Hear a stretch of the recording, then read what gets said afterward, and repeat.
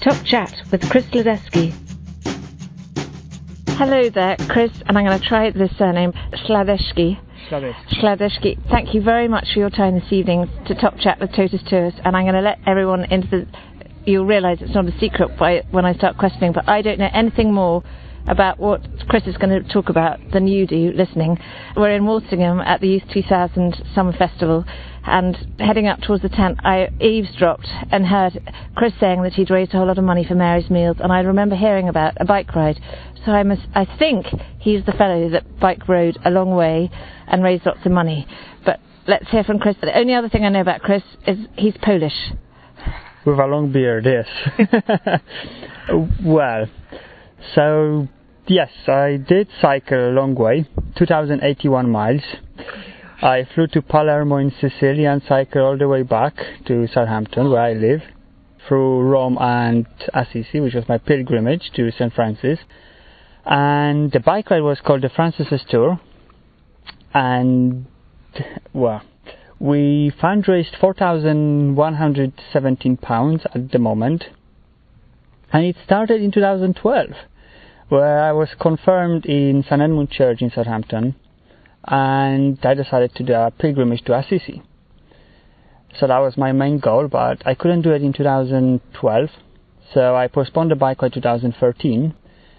But in Balam last year, 2013, I met Deborah Rook. She was a fellow cyclist from West End, and she asked me if she could join me on my bike ride. So I said yes. I was afraid of Alps anyway. She was a science teacher, so she probably could save my life over there. But yeah, so we started planning the bike ride for June 2013. But unfortunately, she cycled to Walsingham, where we are at the moment, in a shrine. And just about 10 miles away from here, on the way back, she was hit by a car. Killed by a car? And yes, she passed away. Oh my And the bench we're sitting on is in her memory. Oh my goodness, what an extraordinary story. Yes, so she died this last year as well? 2013, yes. Yes, in April 2013, on 13th of April, yes. And she was involved with Youth 2000? Yes, she was a convert, the only Catholic from the family, at the age of 31.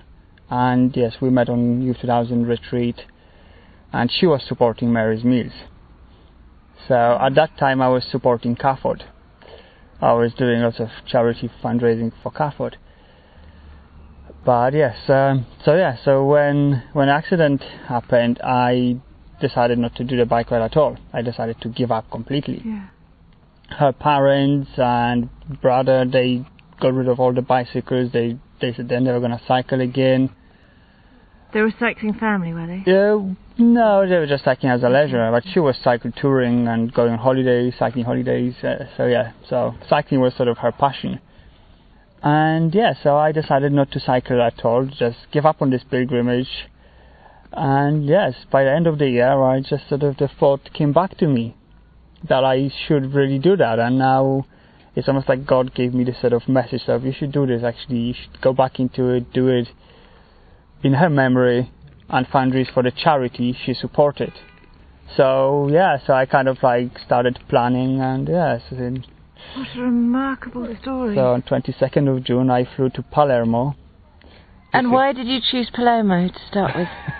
Well, the idea was to cycle, as I said, that was my pilgrimage to Assisi. So I wanted to get from Southampton to Assisi. When I met Debbie, she came up with the idea of maybe cycling to Assisi and Rome, because Pope Francis was elected as a Pope. A little bit of Assisi in Rome. Yes, because of that was two Francises, my patron Francis and Pope Francis. So the Francis's Tour name, it was actually her name. She came up with this name. She called her bike Francis as well, so it was like fruit of her Francis. So I think it was bike or tent. So it might have been a tent actually. I remember I was laughing through the email of that. So then how did Palermo come into it? Well, I looked at the map and I just thought, well, it's very difficult to cycle somewhere and then fly with a bicycle back, because you have to disassemble the bike and find a box. So I started planning flying to Rome and cycling backwards. But then I looked at the south of Italy, and it's like, what about the south? So I decided to fly basically at the end of Italy and cycle as fast as possible. All the way back. Yeah, so I had 5 weeks to do it, so I had to do it as fast as possible. 5 weeks because of work? You could only get... Yes, I was racing to work basically. I was racing against time. Oh my goodness. So when you got back, did you have a day off before work started? Yes, I finished on 23rd of July, which was actually my 30th birthday. So, yes. Was that intentional? Have you worked out I didn't plan that. I planned to have a day off on my birthday. I was intending to come back on Friday, mainly because of the logistics, because of the ferry. But yes, I just decided I woke up on my birthday on Wednesday and I thought, no, I'm going to do what I like doing. So I carried on cycling and I cycled 84 miles on my birthday. Got to Southampton about 10:30 on the evening to St Edmund's Church, where I was greeted by Monsignor Vincent Harvey and other parishioners who actually waited for me. They stayed in touch, sort of. What a remarkable journey. So, from Palermo, my geography's being shown up, you got to Rome before you went to Assisi? Yes, I stayed by West Coast. From Palermo I moved to Messina. Then from Messina I stayed by the West Coast towards Rome, then towards Assisi, San Marino. Then from San Marino I cycled towards Verona, through Alps, and then Palermo. Wow! Yeah, and then from there I moved towards Paris, and then Cherbourg. Was there something going on in Palermo when you got there? No. Too early for the summer festival? Yes, it was a bit too early, but that was just a suggestion. When I was planning my route, I was asking people sort of like, where should I go? So people were giving me option, and a friend of mine, she pointed out Palermo as sort of good destination, so why not? And was there anyone on your route who was expecting you? Did you have anyone that had a lovely hot meal and a warm bed waiting for you, or was it all very Spartan and a real pilgrimage? It was very Spartan and a real pilgrimage. There was nobody expecting me, and I knew people on the way, but I haven't arranged anything. Well, I was trying, but it was very difficult. I know a few priests in Rome, and obviously it was summer holiday, so they went to different countries to replace other priests, and that didn't work out. But then anywhere else I pretty much didn't know anyone, so stayed camping. But I met some amazing people that sort of hosted me. So out of 31 nights, I slept 8 nights in a bed. Well, 8 nights with people you'd never met until you bicycled. I didn't know anyone away. Yeah. But Gosh. And what most surprised you about the trip? Was it harder than you thought it'd be, or what were you least expecting about your pilgrimage? Well, south of Italy, actually, lots of people were saying that I shouldn't be going there because it's dangerous, because of mafia and all those sort of rumors. I know a few people from south of Italy, Calabria, and they were saying like, yeah, you shouldn't be cycling through those places. But I found people most generous over there. And I had a letter written in Italian and French because I didn't speak any of the languages. So I had 3 books pretty much, well, 4. I had biography of St. Francis of Assisi, which I didn't manage to even read. Last time I read it was in Gatwick Airport, and then I didn't have time, or I was just too tired. Yeah. 2 dictionaries, Italian and French, and a Bible.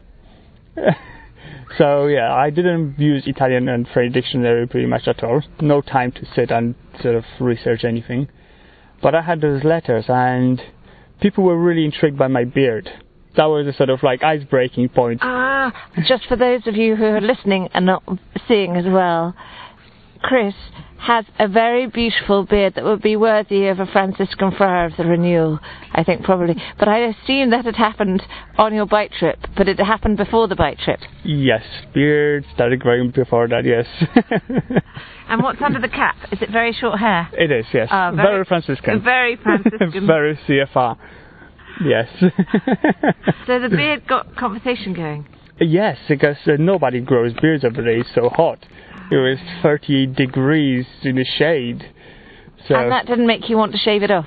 No, surprisingly not. The breeze while cycling was sort of cooling me down a bit, so that was really good. No, but when I went to the shops, people would usually start talking about the beard. And then they were intrigued where I'm going, because obviously seeing some of a beard was unusual. They would see my bicycle, my dirty clothes, because I had only 2 pairs of trousers for 5 weeks. And did you have something saying Mary's Meals anywhere? Yes. I had a Mary's Meal t-shirt. One of the ladies from the church, she made a flag as well. So I had a flag on the back of the bicycle and a map. Some other friend, she made a map of the whole tour with all the sort of holy places I was going through. And even on the letter it said that I was fundraising. So, and that was the most remarkable thing, that people in the shops, I would pick up items I needed, and then we would start conversation with the shop clerk, and they would give me food for free. Oh, that's so wonderful to hear. Oh, it's so amazing. You know, people on the street or on the camping sites, they would just sort of approach me and sort of ask where I'm going, where am I traveling, and they would just give me money. So I set off there without any intentions of collecting money on the way, and came back with, well, all the food I ate plus almost 100 euros. So that was really amazing. That was donations on the way. So it was really amazing.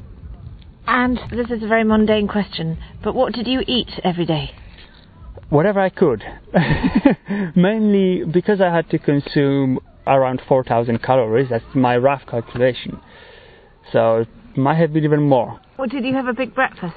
On the beginning I tried cooking porridge, but then when I ran out of porridge I had to stop that. There was no porridge in Italy. So I moved towards polenta, but it wasn't that tasty, even with raisins. So I moved towards bread and chocolate spread. And that was mainly breakfast, just sort of like not much, but it's sort of high in calories and sugar. And did you have to get up at a certain time in the morning? Every day at 6 o'clock in the morning. Every day at 6 o'clock. And I was on the way, well, after I ran out of porridge, so I didn't have to cook. So 7 o'clock was usually the time I was actually starting cycling, and finishing about 3 o'clock in the afternoon, 4.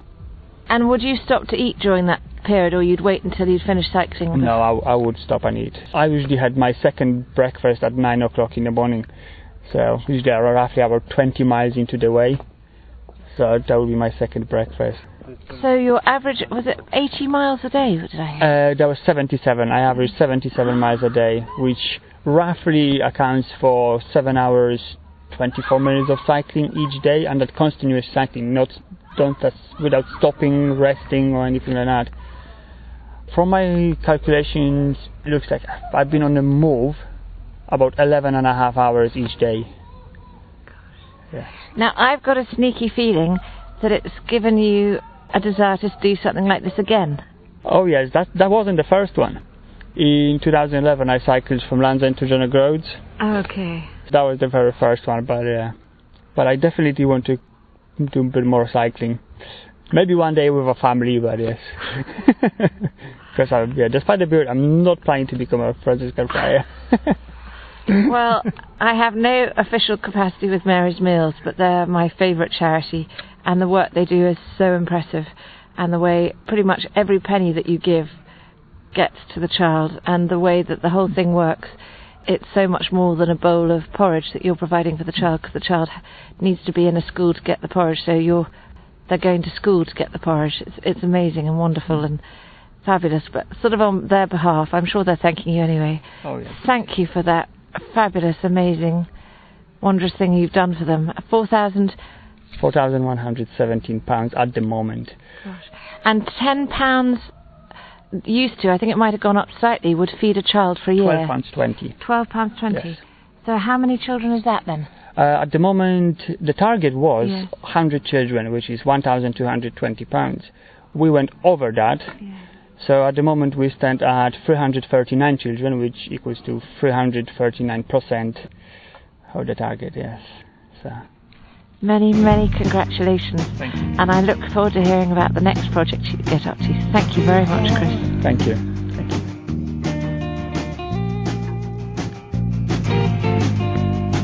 Totus2us for the most tip-top top chat.